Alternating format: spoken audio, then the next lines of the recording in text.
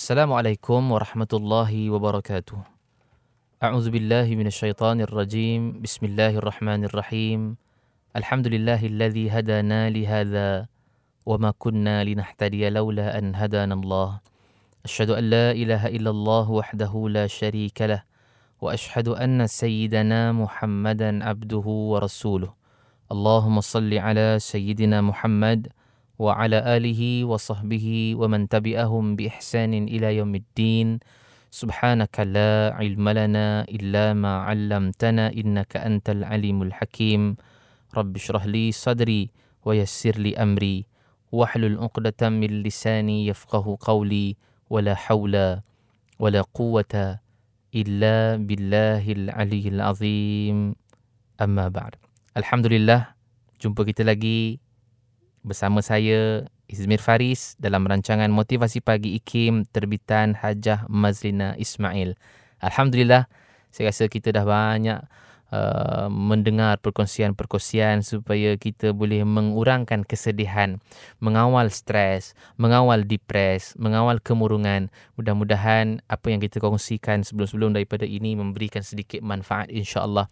Sama ada kita sekarang ini sedang mendengar radio di dalam kereta, atau mungkin di rumah, ataupun mungkin kita berada di tempat kerja kita, ataupun mungkin dalam keadaan kita sedang makan juga sama. Mudah-mudahan Allah rahmati dan berkati kita semua pada hari ini, insya-Allah.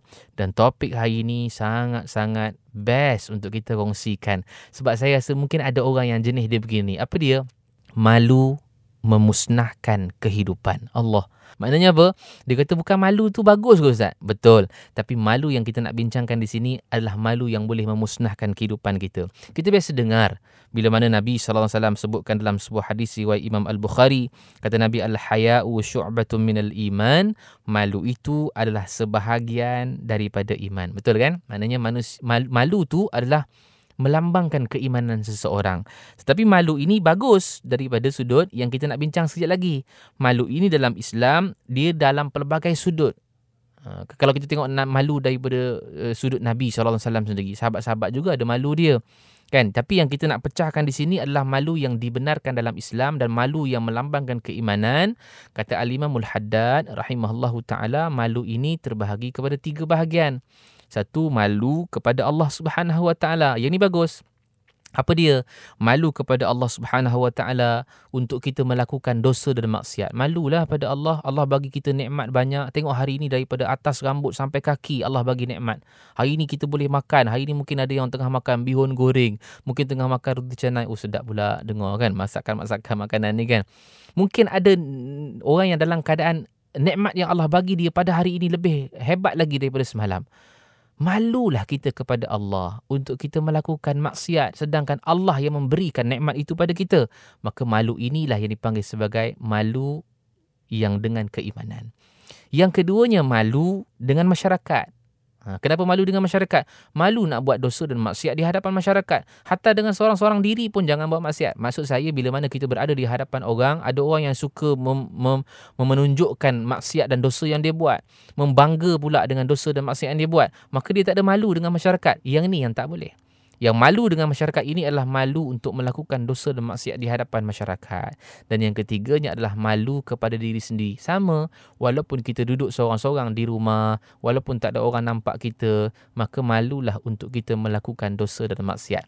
Dan malu ini dibenarkan di dalam Islam. Yang ni yang Nabi sebutkan tadi tu, al-haya'u syu'batun minal iman. Malu itu sebahagian daripada iman. Yang ni bagus. Tapi topik yang kita nak bincang ini ialah malu itu memusnahkan kehidupan, ialah malu yang tak bertempat. Contoh macam mana Ustaz? Malu nak belajar agama. Malulah Ustaz, saya ni umur dah 60 tahun, 70 tahun.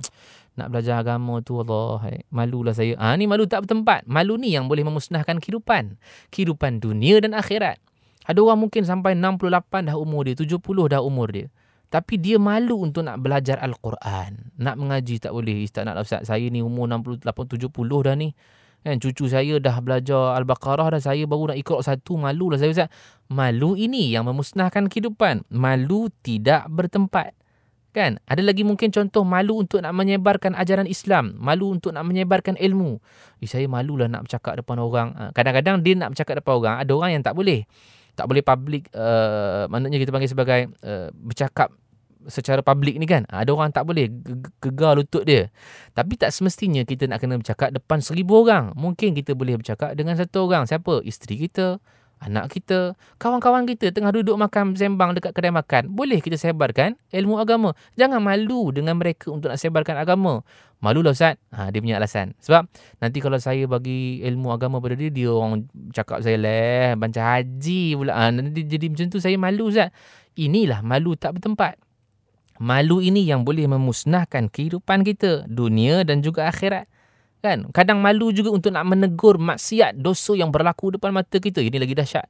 Anak buat dosa, isteri buat dosa, suami buat dosa. Kita tak boleh nak tegur. Pasal apa? Pasal takut. Malu tu dalam keadaan kita tak boleh nak tegur mereka sebab takut benda tu jadi macam-macam pada kita. Kalau kita bercakap nanti kan, dia cakap kita ni macam ustaz pula. Kita bercakap nanti kan, dia cakap kita macam ustazah pula. Jadi sebab itu yang kita mengatakan bahawa perkara ini boleh memusnahkan kehidupan. Tuan-tuan tahu yang sedang mendengar, Allah Subhanahu Wa Taala rahmati kita insya-Allah. Sebenarnya malu ini yang mendekatkan diri kita ataupun malu ini yang melambangkan kita dekat ataupun jauh kepada Allah Subhanahu Wa Taala.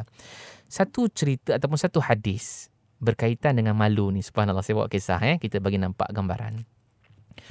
Nabi SAW dia sedang berkuliah lah di masjid. Bahasa kita sekarang ni berceramah lah, menyampaikan ilmu.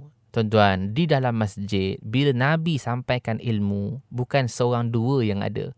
Malah ramai orang yang ada dalam masjid Nabi nak dengar ceramah Nabi. Kita ni pun ada ustaz-ustaz yang hebat berceramah, yang ilmunya kuat, ilmunya banyak.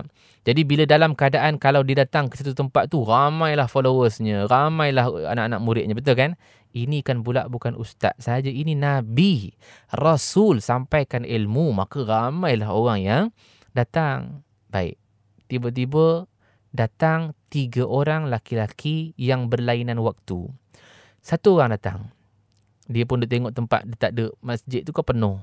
Maka dia pun tengok kiri kanan depan bahagian. Tengok ada 1 kosong depan. Dekat bahagian depan ada 1 kosong. Mana dia pun terus pergi ke depan dan duduk dekat sana. Ramai-ramai orang tu, dia tengok ada 1 kosong tempat kat situ. Dia terus pergi sana dan duduk, dan bila duduk dia dengar apa yang Nabi nak sampaikan seorang. Kemudian yang kedua pula datang. Laki-laki yang kedua datang, dia pun tengok penuh dah, tak ada tempat lagi dah. Dia pun duduk dekat belakang sekali, ujung sana. Maknanya kalau duduk belakang ni, dengar tak dengar lah ni, samar-samar. Dulu bukan ada mic. Kan, Nabi sampaikan ilmu, mana ada mic, mikrofon tak ada. Nabi sampaikan ilmu ni guna suara Nabi lah, yang normal, yang biasa. Jadi mungkin yang belakang sekali tu akan dengar sama-sama aje. Jadi dia pun duduk jugalah. Maknanya dia duduk juga dalam majlis, tapi di belakang sekali. Dan yang ketiga pula datang, dia tengok bila penuh dah, luar dalam penuh dah, dia pun paling dan balik.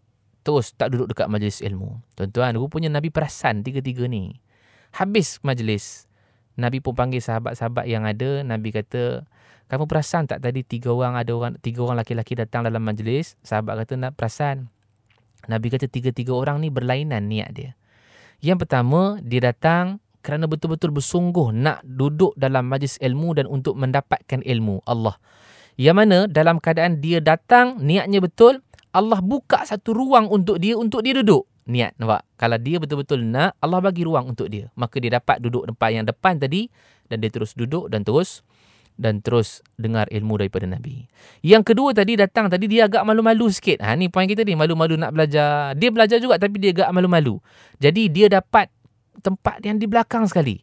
Jadi mungkin ilmunya tak sama dengan yang depan, mungkin ada yang dapat, ada yang tak dapat.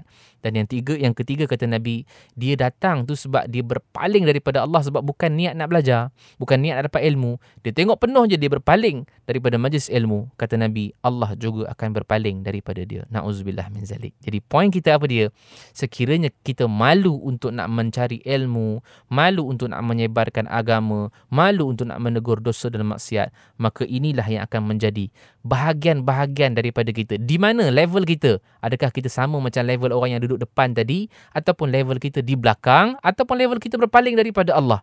Maka semua itu jawapan ada pada diri kita hari ini, untuk buang sifat malu dalam diri kita, sebab malu itu sebenarnya boleh memusnahkan kehidupan kita di dunia dan juga di hari akhirat. Dan kalaulah malu itu masih lagi ada, kita akan rasa sedih sepanjang masa. Dan kalau kita buang sifat malu itu, kita belajar juga, walaupun kita dah berusia sekalipun, kita akan bahagia sebab sebab kita akan dapat ilmu yang baru. Mudah-mudahan hari ini dapat input yang baik buat kita untuk terus maju ke hadapan supaya kita boleh berada dalam keadaan yang tidak merasakan malu. Wallahu alam. Kita jumpa lagi pada masa akan datang. Saya Izmir Fareez. Mohon maaf andai hati terguris. Aku qauli hadza wa astaghfirullahalazim li wa lakum. Assalamualaikum warahmatullahi wabarakatuh.